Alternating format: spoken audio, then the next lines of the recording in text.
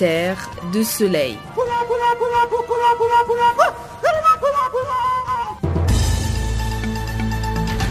Kia Makande embalelwa kina Miriam Mulopo. Está na companhia do Serviço em Língua Portuguesa do Canal África, a voz da Renascença Africana que transmite a partir dos seus estúdios centrais de Auckland Park, cidade de Johannesburg, África do Sul. Zochitika mu Africa. Informing the world about Africa, Channel Africa, bringing you the African perspective.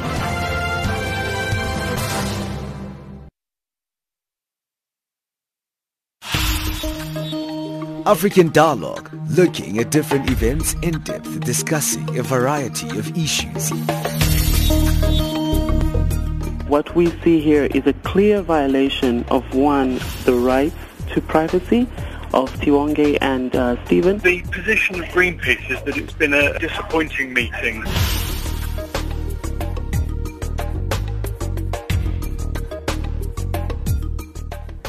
Well, good morning and welcome to yet another installment of African Dialogue. Thank you for joining us here on Channel Africa, the African Perspective. My name is Benjamin Mushatama. Remember, we're on the frequency 9625 kilohertz on the 31 meter band to Southern Africa, channel 802 on the audio bouquet on DSTV. You can also join us online on www.channelafrica.co.za where you can stream us live. Well, to wrap up our Africa Month series, today we'll be looking at the transformation of the African Union and look at the difference since it was established and also how different is it from the Organization of African Unity that was founded by the founding fathers such as the Kwame Krumahs and the Haillie Sellasses with that Pan-African vision in mind. Well, we'll look at that after our news with Musa.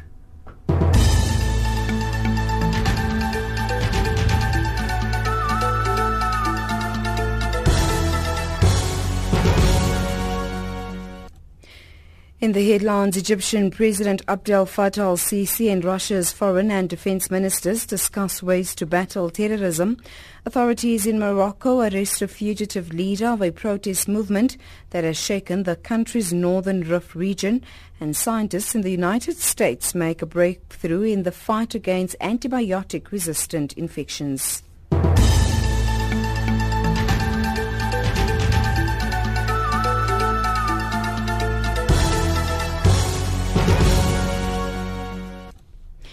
A very good morning to you. I'm Anne Musa. Egyptian President Abdel Fattah al-Sisi has held talks in the capital Cairo with Russia's foreign and defense ministers on ways to battle terrorism.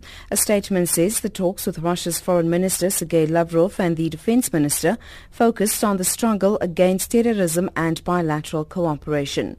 The Cairo talks came after Egypt's Air Force on Friday bombed jihadist training camps in eastern Libya.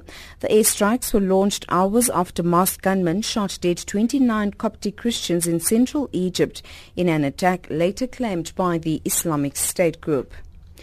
Authorities in Morocco have arrested the fugitive leader of a protest movement that has shaken the country's northern Rift region. The prosecutor of the northern coastal city of Al Hoceima says Nasir Zev Zafi, who had been on the run since Friday, was detained along with other individuals. They will be investigated for undermining the security of the state and other criminal acts. The Rift region has been shaken by social unrest since the death in October of a fishmonger crushed in a rubbish truck as he protested against the seizure of swordfish caught out of season.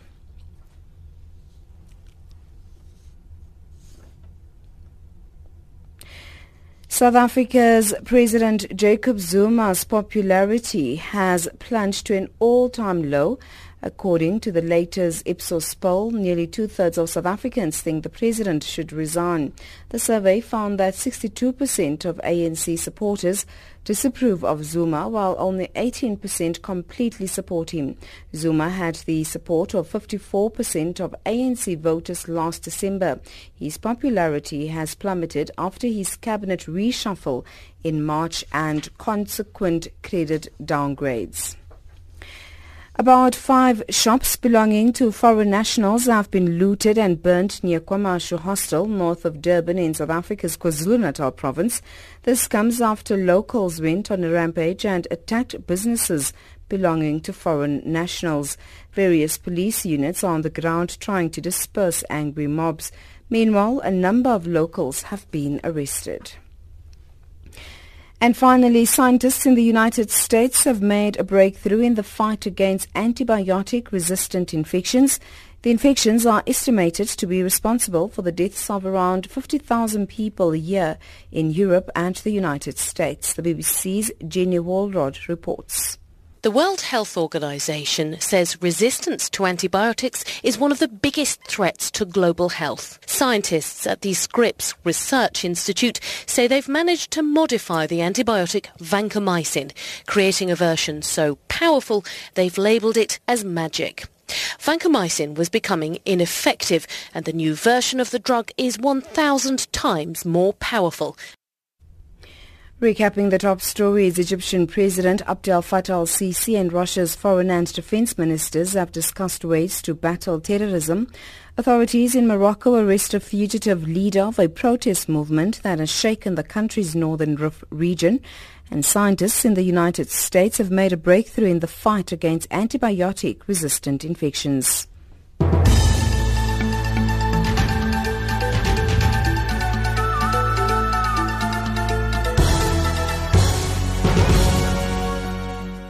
Well, thank you very much, Anne, for that news update. Remember, this is African Dialogue, and we come to you every Monday to Thursday at 1100 hours Central African Time. Remember, you can interact with us via our Twitter handle. Our Twitter handles are at Channel Africa 1 or at African Dialogue. Remember, you can also SMS us your thoughts in different parts of the continent. You're welcome to SMS us your thoughts on the conversation we're having today on +277 969 7930, or you can email us at info@channelafrica.org. Let's get into our topic of today, looking at the transformation of the African Union from the Organization of African Unity. Well, the African Union was launched in the year 2002 with the aim of replacing the Organization of African Unity, or the OAU, which was founded by Africa's founding fathers, the likes of Kwame, Krumah and Haillie Sellasse, with a real Pan-African vision in mind. Now, the original OAU was created to ensure greater unity and assert independence for African countries after the decolonization project was achieved on the continent.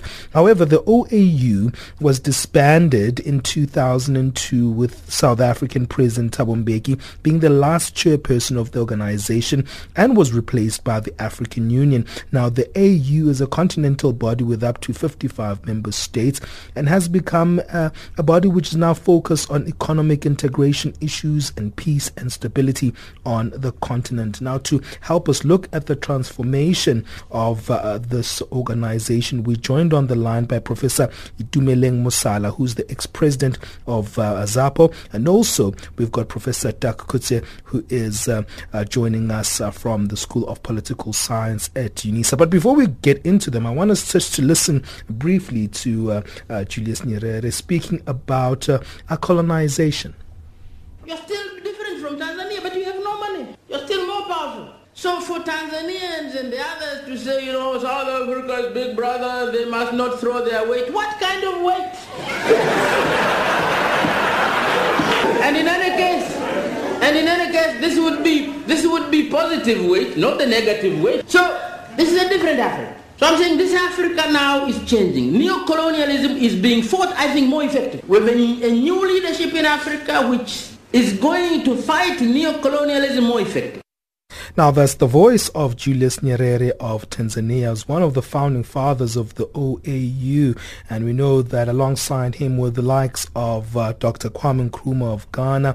We know also that Haillie Sellasse, who was the emperor of Ethiopia at the time, were also really central figures of establishing the OAU. Well, to help us, as I mentioned, we've got two professors on the line. And also, let me bring in Manusha Pillai, who is the Director of Stakeholder Relations and Communications at Human Sciences Research Council, and also has been involved in the current African Union. But let me start with you, Professor Itumeleng Mosala. I know that in 2013, Africa marked the big moment for the African Union, because the African Union was marking a 10-year anniversary of the African Union. In the same year, it was also marking the 50th anniversary of the Organization of African Unity. Now, looking at these two organizations, almost one kind of theme that does thread between the two. But are there distinctive differences between the OAU and the AU? Professor Mosala, are you there? I am here, sir. Okay, fantastic. Can you hear me very clearly there? Of noise in the background there. Okay, I'm not quite sure what's happening. I think we've struggled with this particular line as well. But let me see if I can get Professor Dirk Kotze and see if his line is okay. Professor Kotze, are you there? Yes, I'm here. Okay, fantastic. Manusha Pillai, are you there? Can you hear me clearly, or are you also having the same problems as Professor Mosala? It's better now on my side. Okay, Manusha, are you there? Yes, I'm here. Okay, fantastic. I can hear you both. Now, let me start with you, Professor Mosala. In terms of the first question I was going to ask, is there a distinctive difference between the OAU and the AU? The noise has come back, I'm afraid. Okay, let's see. Okay, we have to kind of see if we can sort out that line for you, and we'll come to Mr. Dirk Kotze. The guys will have to drop that line there in the background because there is a problem there. So let me come to you, Professor Dirk Kotze, and ask that question for the third time now, because of our lines are very much giving us problems there. But do you see a distinctive difference between these two bodies that I've just introduced? They're the same thing, almost one is a metamorphosis of the other, but are there differences between the African Union and the OAU? Yes. Yes, no, there's a huge difference between the two. The OAU was formed with a very particular objective, and that is to assist with the independence process of African countries in general.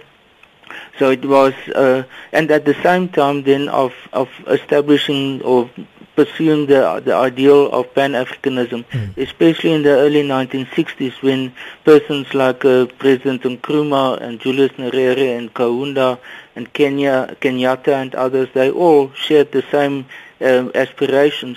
They have different interpretations of it, and we know that there were also in the establishment of the OAU, there were different schools of thought about exactly what Pan-Africanism entailed, but that were the unifying sort of objectives of the OAU.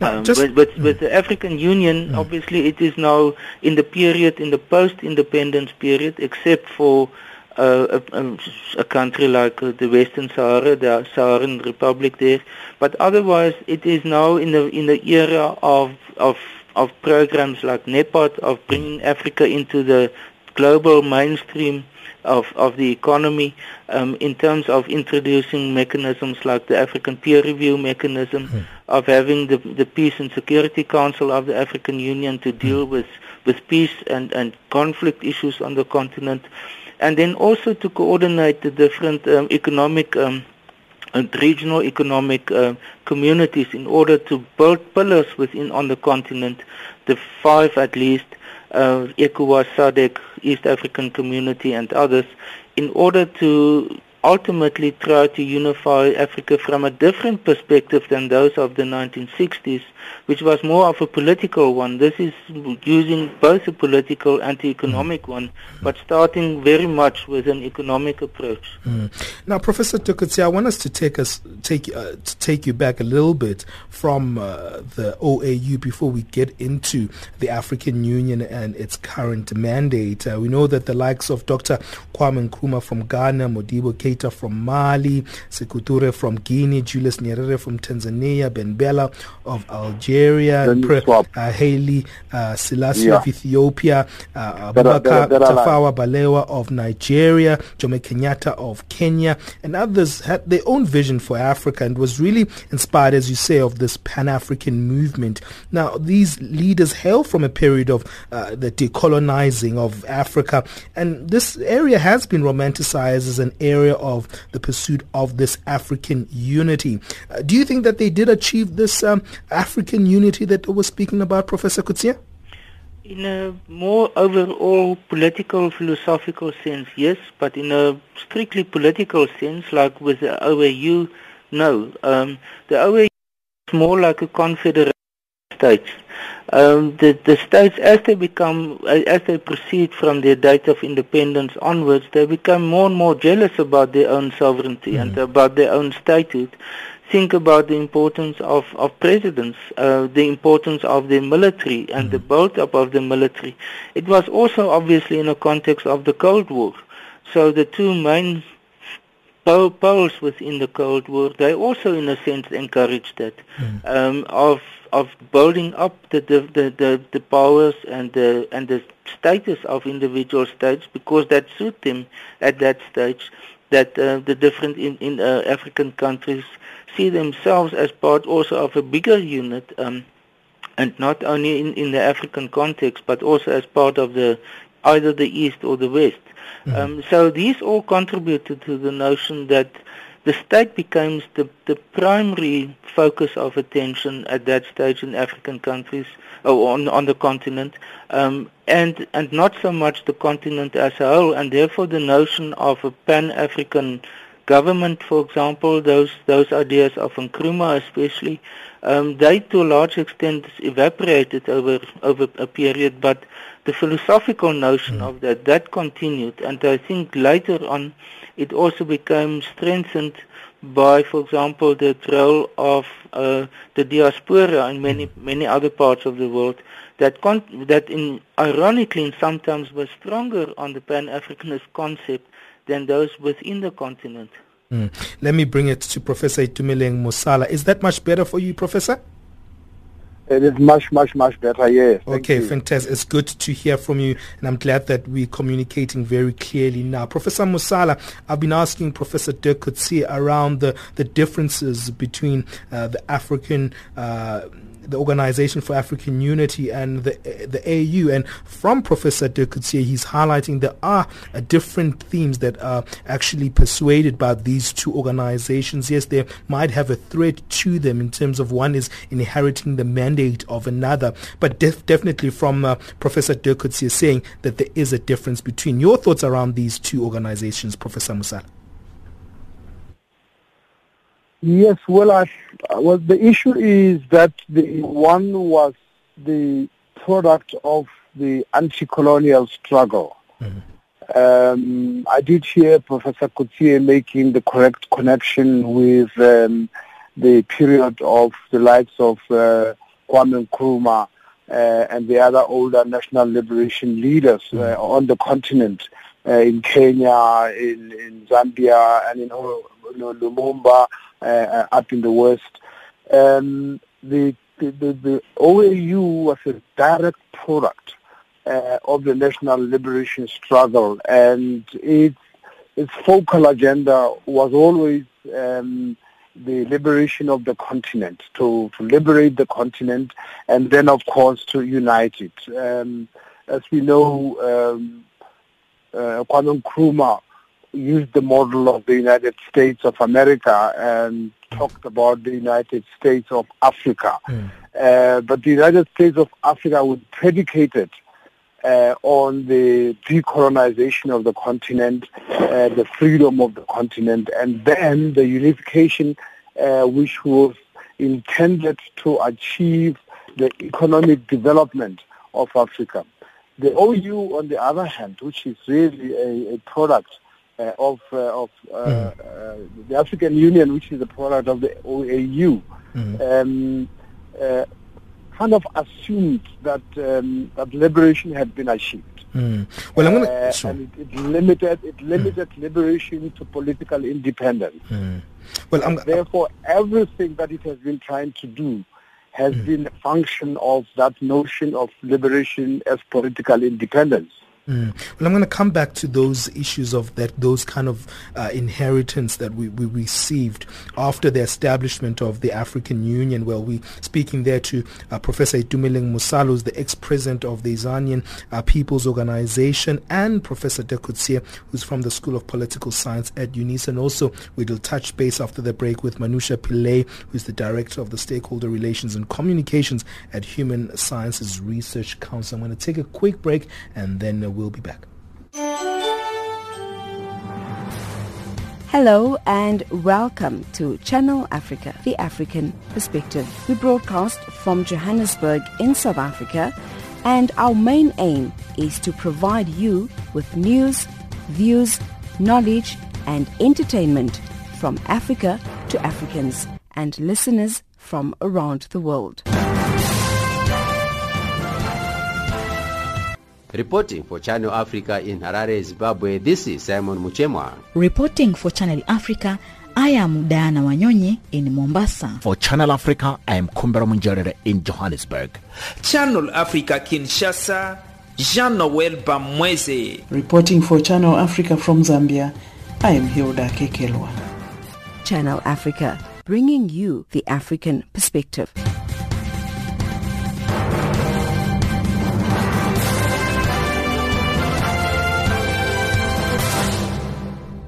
Thank you for joining us right here on Channel Africa, the African Perspective. Well, we're ending our Africa Month series. We know that this month of May, we've been looking at Africa Day. We've been looking at different themes that really assert our Africanness. And today we're ending it with looking at the transformation of the African Union since it was changed from the Organization of African Unity. From both our guests, Professor Itumeleng Mosala and Professor Dirk Kotze, it's evident that these were two organizations seems to have on the ground really have different perspectives and different ideologies as a whole. That's what I can ascertain from both of our guests. Let me bring in Manusha Pillai, who is joining us as a stakeholder at the Human Sciences Research Council, and also she was involved in the African Union recently. And thank you for giving us your time, Manusha. And I'm interested in this conversation from your perspective, someone who's worked within the African Union. Do you see a different organization? I'm sure it is a different organization because it does have a different set of circumstances, a different set of ideals and aspirations.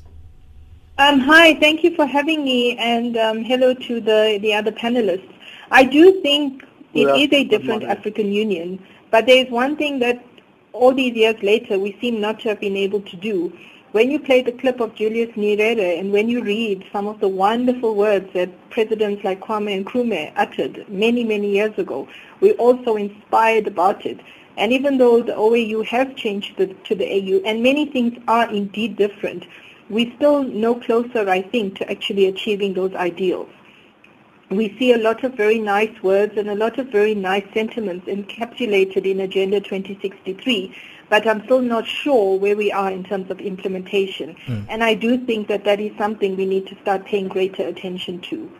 And in terms of your current criticism of what's happening in the language around the Africa Union and the 2063 agenda, it seems a lot of it is very aspirational and very long-term, but the big question that most people are asking is the current situations and the challenges the African Union has. Well, I think one of the things we in South Africa know all too well is something called an execution deficit. We have lots of wonderful plans which we don't actually think through in terms of operationalizing them.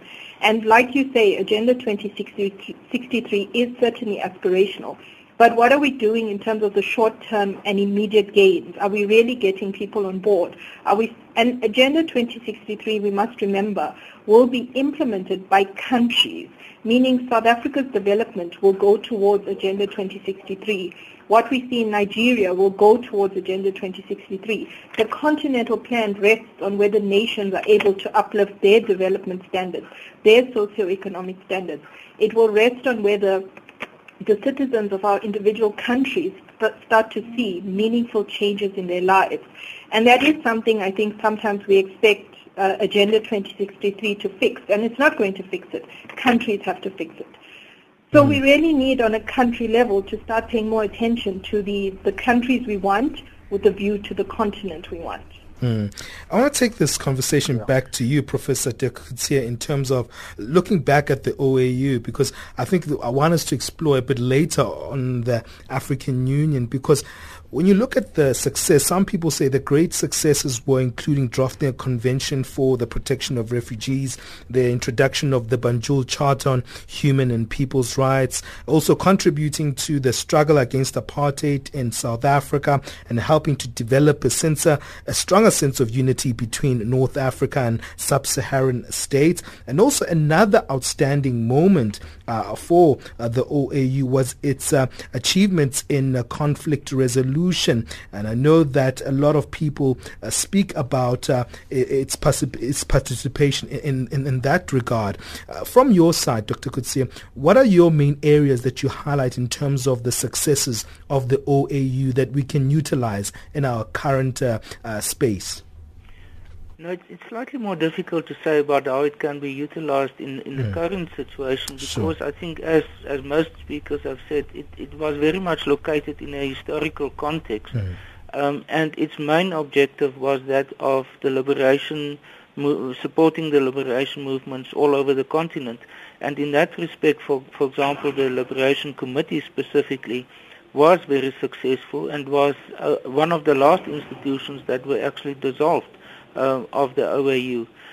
So in that in objectives, overall objective of the OAU, I think in the end they were successful about. Where they were less successful about is the ultimate integration of the continent. They have adopted those plans that you've referred to, also the Lagos plan, but ultimately in the end they did not make much progress with respect to that.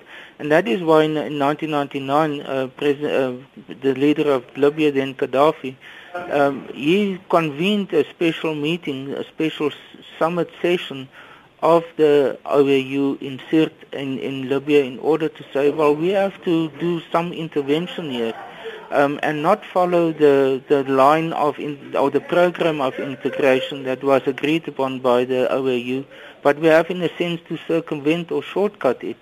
And that led in after 1999 to the beginning of the formation of the African Union. So in that sense, I think what has happened is the OAU has established a forum for political cooperation, but amongst states. So it is not that they've reached beyond the level of states in order to reach more of what was initially referred to as the Pan-Africanist idea of integration. So I think what has happened is that the African Union has become not only a successor to the OAU, but it's actually redefined the process within which the African continent should continue under conditions of where most countries are at least politically independent. Economically, well, that is the big debate about what is the nature of economic independence amongst the states within Africa. And coming to you, Professor Mosala, what were your thoughts in terms of the achievements of the Organization for African Unity? Well, certainly, for me, the most critical one was developing this consciousness across the continent that the continent is an entity independent of other global entities, and that there is need for a common consciousness, common political and economic consciousness. That was the first thing. I mean, African leaders started to think about themselves as part of a single continent vis-a-vis other continents in the world. And it was important to do that because the continent as a whole was located within a global political and economic system at that point in time, and recognizing its place within that system and within the hierarchy of that system was politically important. It kept the flame of liberation alive. That's the one thing. But the second thing was just developing solidarity between the countries of Africa and beginning to also develop solidarity consciousness among the peoples and citizens of Africa. Younger people grew up thinking of themselves as Africans.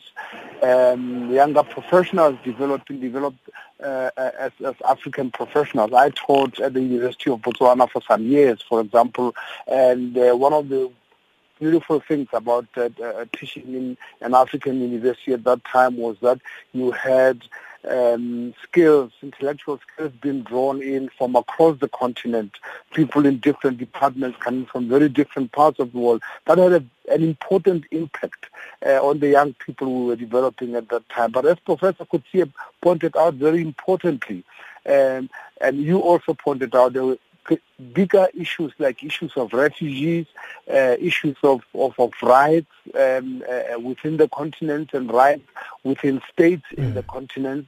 There were issues of the environment that began to develop and to be looked at together. And there was beginning to be talk about some of the things that Krumah actually had in mind, issues of economic integration that began to come up to the higher part of the agenda of the African continent. As far as Southern Africa is concerned, for example, culminating in the development of or the inauguration of SADC in the 1980s, which was a very, very important collaboration platform by African states in this particular region that helps to push out apartheid eventually. Manusha, coming to you, I know you are there at a big event that's happening there in terms of the same kind of theme that we're looking at today, which is the African Renaissance Conference. I'm sure from an ideological perspective, really, this period of the OAU was very kind of essential in cementing Africa's Pan-African vision. Yes, certainly. And I think as your other two panelists have spoken about, some of the fundamental thoughts around how the continent should be going and where it should be going, I think those were cemented during that time. But again, I say, and I think a lot of the research and the analyses will tell us this, we may have the right thoughts, but we're not actually doing the right things. Well, I'm going to take a quick break and then we're going to look at the African Union. I know we've been looking at the OAU just to look back at some of the areas that we have been covering, but we need to look where we are currently. But before we take a break, let's listen to the voice of the president of Zimbabwe, Robert Mugabe. Here he's speaking at the African Union, speaking on the issue of sanctions. But I still think at this particular period was in the 80s when he was speaking at the OAU. My country, Zimbabwe, is the innocent victim of their spiteful sanctions imposed by the United States and other Western powers.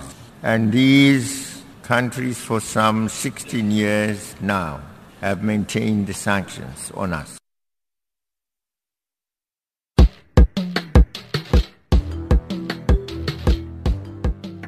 Good news for our listeners in America. You can now listen to Channel Africa by phoning 605-47-1711. So, if you're a Channel Africa listener in America, simply dial 605-47-1711. Channel Africa, giving you the African perspective.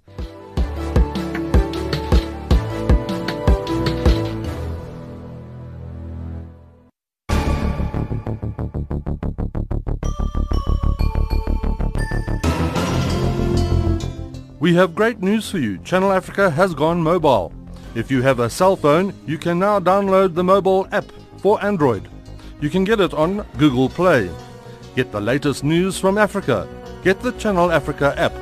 Channel Africa, bringing you the African perspectives.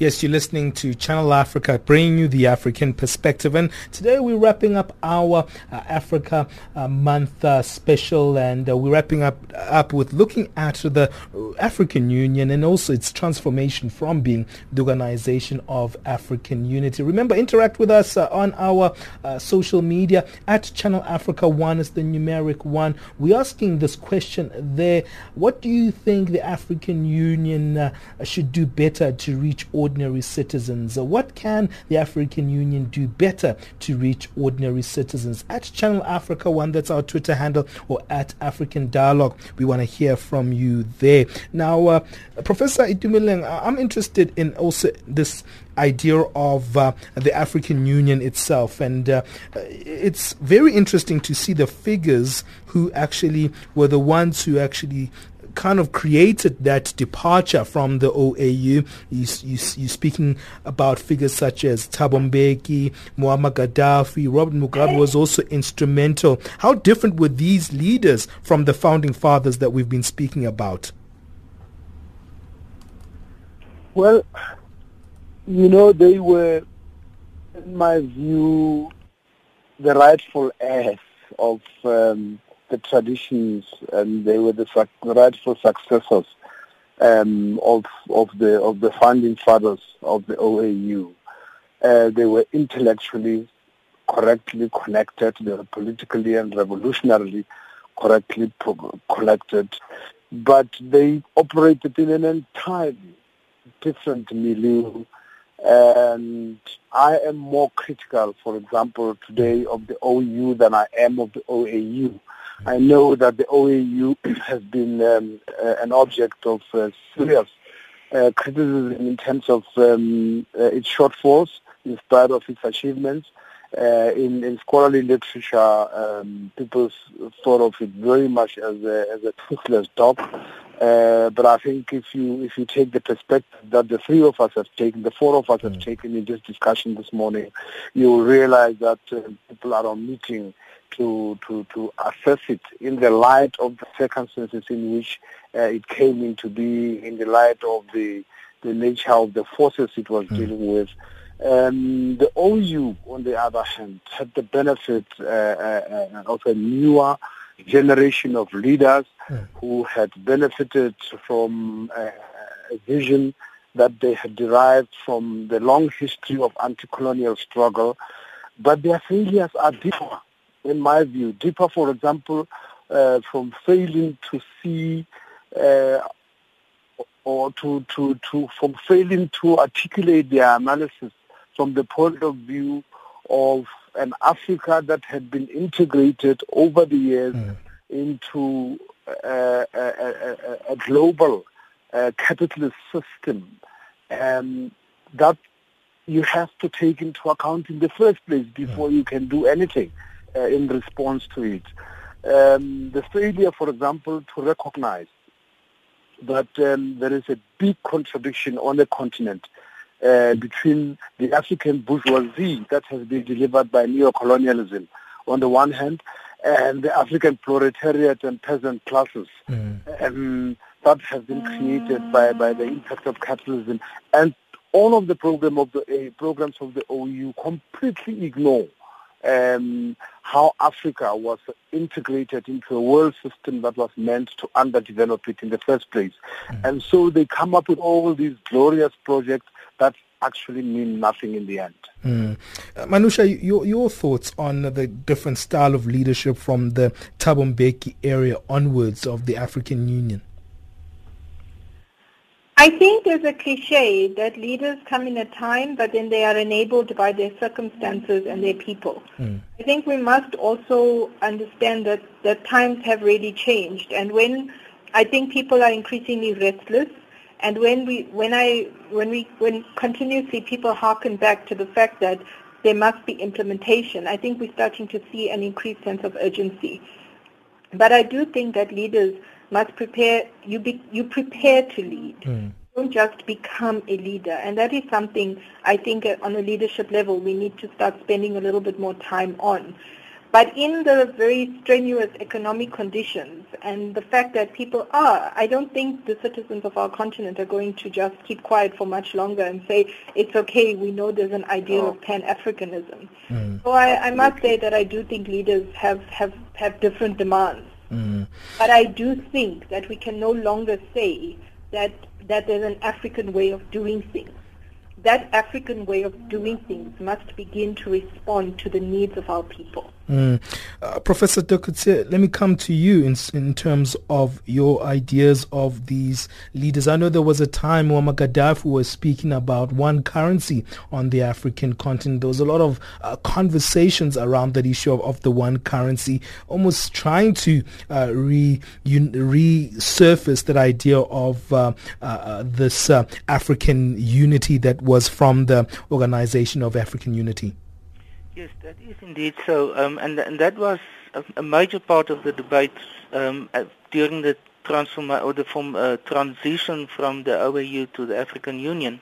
His idea was that of very much an integrated Africa, almost similar to that of Krumah, of the United States of Africa. He spoke about the idea of a union government. Gaddafi, he even invited our Dr. Dlamini Zuma to be the Minister of Foreign Affairs, as sort of preparing for that. On the other hand was President Mbeki, who was in favor of a looser form of state formations, almost a type of something between a federation and a confederation. And therefore, in the end, the ideas of President Mbeki prevailed. What we are seeing now more is more of an emphasis on the different regions within Africa.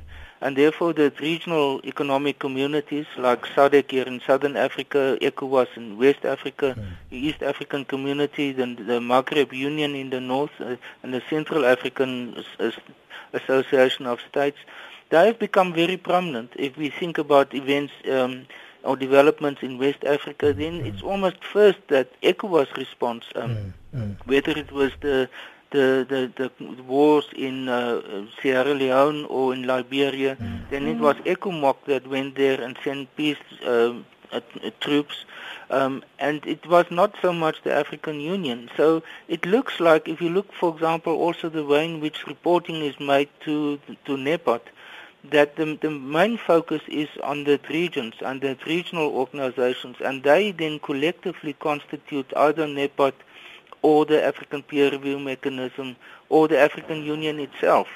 So it's seen as almost a collection of regional organizations that almost automatically then is supposed to constitute the African Union. So the integration process or the Pan-Africanist idea is not therefore from the top but rather from below, which is different from the approach of Gaddafi or the older leaders of Krumah and others, of that it should be at the center that this decision should be taken, and then it will be sort of filtering through to the bottom.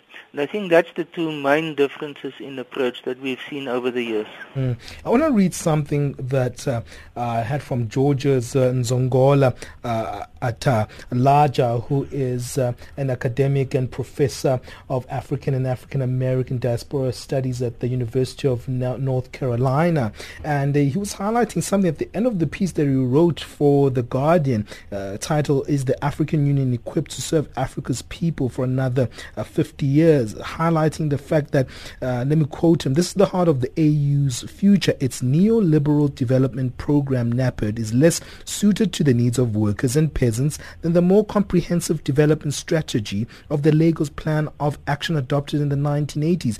As an organization that reflects the social character of the states composing it, most of which are under authoritarian rulers who cling to power through force and electoral fraud, the AU is ill-equipped to meet people's aspiration for democracy and social progress." Let me close that quote by George Zongola Laja there. And that seems to be a very critical point he's highlighting there. That was both asserted by Manusha and Professor Mosala, Professor Dirk Kotze. The fact that it seems very much that the programs of the African Union have a highbrow nature to it.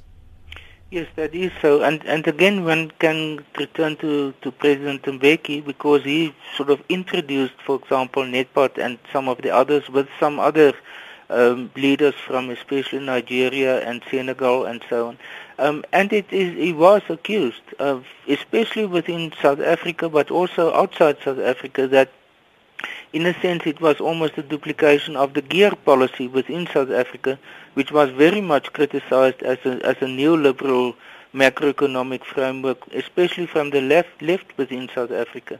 Many other persons in other parts, other African countries did exactly the same, to say that NEPAD is, in a sense, was at the similar points of departure, and it was more aimed at trying to integrate Africa into the global economy than the reverse, that Africa should take benefit from what its new economic position, and that it should also define its own rules of the game.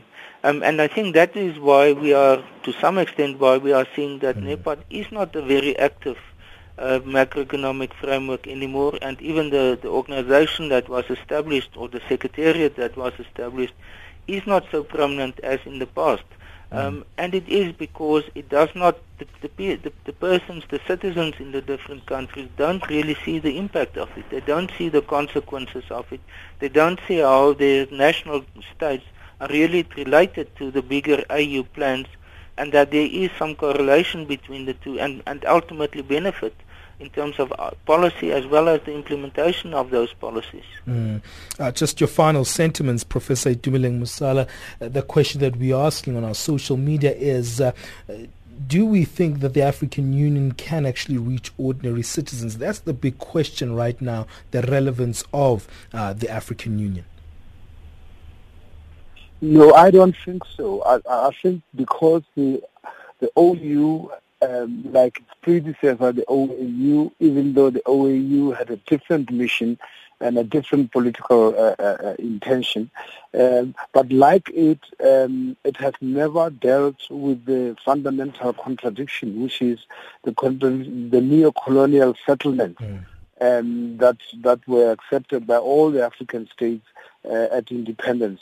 You see, neoliberal policies are not only being applied to Africa or to African countries. They're being applied in the UK, they're being applied in Europe, they're being adopted in the US. They're failing everywhere, of course. But we are neoliberal because we are neo-colonial. So that makes our position particularly more difficult. You know, we still have the neo-colonial condition, which is a problem by itself. But on top of that, we then adopt through the OU neoliberal policies to try and deal with inherited neo-colonial problems. And that's making the situation much, much, much. So the only thing that can solve our problem is revolution, I'm afraid. Manusha, your final sentiments just in 30 seconds. Do you think we can actually re-establish this organization for it to be more people-centric as it was initially intended to be? I think it must become more people-centric. This continent is about our people, and we must. For sure. Thank you so much for our guests keeping it nice and sweet there and short, Manusha, there, that it is determined. It's something that we should be determined to do. It should be a determination, rather. Manusha Pillai, thank you for giving us your time, Director of Stakeholder Relations and Communications at Human Sciences Research Council, joining us there at the African Renaissance conference that is taking place. She's also with Professor Itumeleng Mosala there, who's an ex-president of the Azanian People's Organization. Thank you as well to Professor Dirk Kotze, who is from the School of Political Science at Unisa. Thank you all for giving us your time. Let's quickly move on. Get our business news from Wisani Matebula.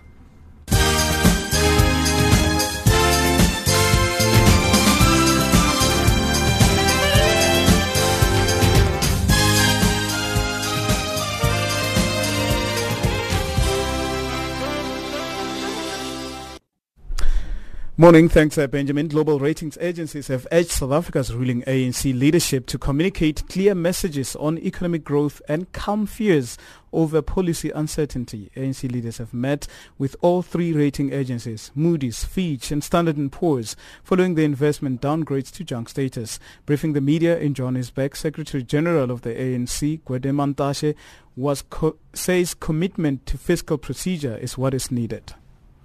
In doing that, we always come to a point that says we should not do things for the rating agents. We must do what is right for the country. Where we commit mistakes, let's correct those mistakes, because rating agents are rating us on the work we are doing. If they talk of political uncertainty, they will talk about the reshuffle, they will talk about that, they will talk about a number of issues in the political space, and we must correct all those issues that are highlighted. And British Airways says it will operate a full flight schedule from London's two main airports. It is the first time since a computer failure disrupted its flights around the world. All services using the Heathrow and Gatwick airports were cancelled on Saturday. A controversial South African Eskom CEO Brian Molefe is part of the power utilities leadership that is appearing before the Standing Committee on Public Accounts. They're discussing the report of PricewaterhouseCoopers on coal supply agreements between Eskom and the Gupta-owned Tegeta Mining. MPs are probing how Eskom's contract with Tegeta was structured and managed. Molefe explained that the contract was signed before his time at the power utility. Just to put everything in perspective with respect to Tegeta, the engagement with Tegeta on the Brakfontein colliery and the discussions with Tegeta about their contract on the Brakfontein colliery actually started in May 2013. The negotiations went on for about 2 years and the contract was signed in March 2015. I must indicate here, Chair, that there has also a lot been written that I was personally involved in those negotiations and in that contract. I wasn't. It was signed in March 2015. I arrived at Eskom in April 2015. Botswana's largest tourism company, Wilderness Safaris, plans to make a bid for Air Botswana, the country's loss-making national airline, which the government wants to privatize. Botswana put the airline up for sale in February, part of plans to privatize loss-making state-owned entities. The Transport Department said at the time it will consider full bids for Air Botswana, as well as joint ventures, ownership, franchising and concessions. And Gambia's agriculture sector needs to be reformed to bring back the cooperatives societies, which had helped the tremendous development of the sector in the 60s. The Agriculture Ministry says that the revival of the cooperative societies will boost the groundnut sector and bring back cotton farming like the early days when the North Bank region used to be the commercial center for agriculture. Now, your financial indicators. The dollar, 12.90 to the South African rand, 10.13 Botswana Pula, and 9.20 Zambian Kwacha. Also trading at 0.77 to the British pound and 0.89 against the euro. The commodities market, gold is at $1,269 and platinum almost $1,000 at $955 per fine ounce, and the price of Brent crude oil at $52.36 per barrel. That's how it's looking right now. At the back of this, we've got Fiki Lelingwati with your sports update.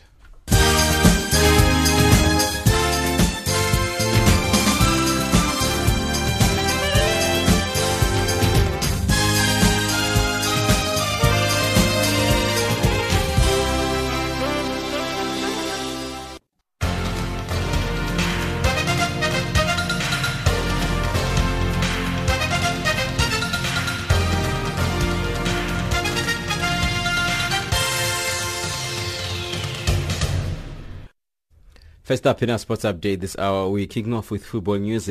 Zambia and African football legend Kalusha Bwala says the future of the football game is bright on the African continent. Bwala was speaking after the Malian side claimed a 1-0 win over Ghana to defend their under-17 CAF Africa Cup of Nations crown. Although a number of national teams in the continent are struggling to produce results on the field of play, Bwala believes there is a bright future ahead. Guinea claimed the bronze medal after beating Niger 3-1 in the third-place payoff at the weekend. On to rugby news. South Africa's utility Sharks back Kevin Bosch has a bright future, even though he is still a teenager.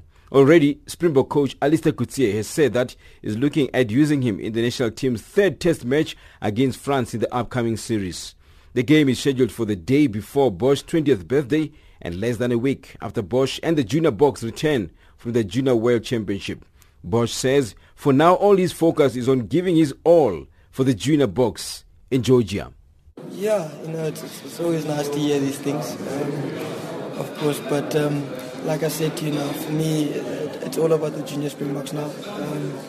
I think they deserve to get my full potential and my best, and I think that's all I can give at the moment. I'm not too worried about what's going to happen after that. For now, it's just focusing on our first game against France and doing well and doing my best for the team. The Junior Boks kick off their Junior World Championship campaign against France on Wednesday before tackling host Georgia as well as Argentina in the remaining two group fixtures.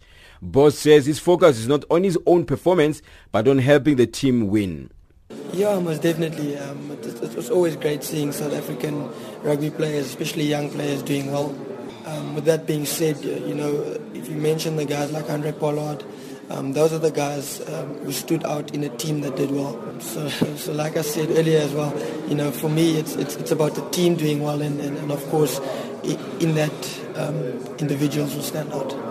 I think for any rugby player, you want to do well and put your name out there.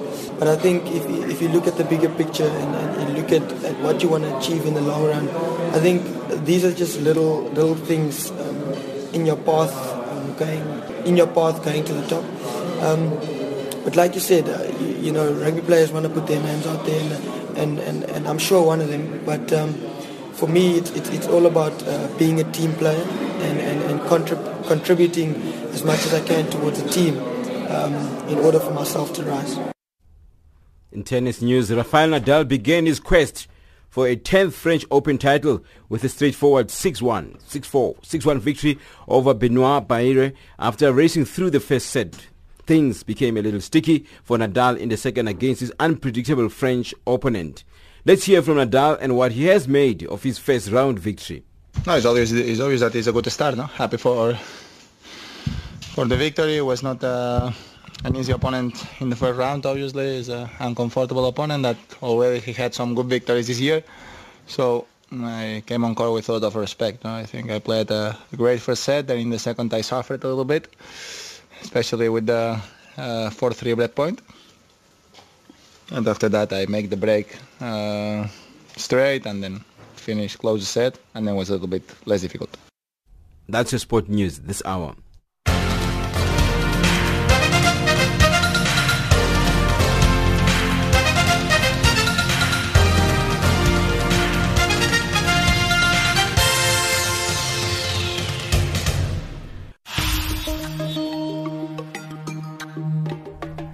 Well, that's how we wrap up our Africa Month edition and our series this month here on African Dialogue. Hey, let's wrap it up with this quote from Julius Nyerere. I think it's very much required in these times. It says that unity will not make us rich, but it can make it difficult for Africa and the African peoples to be disregarded and humiliated.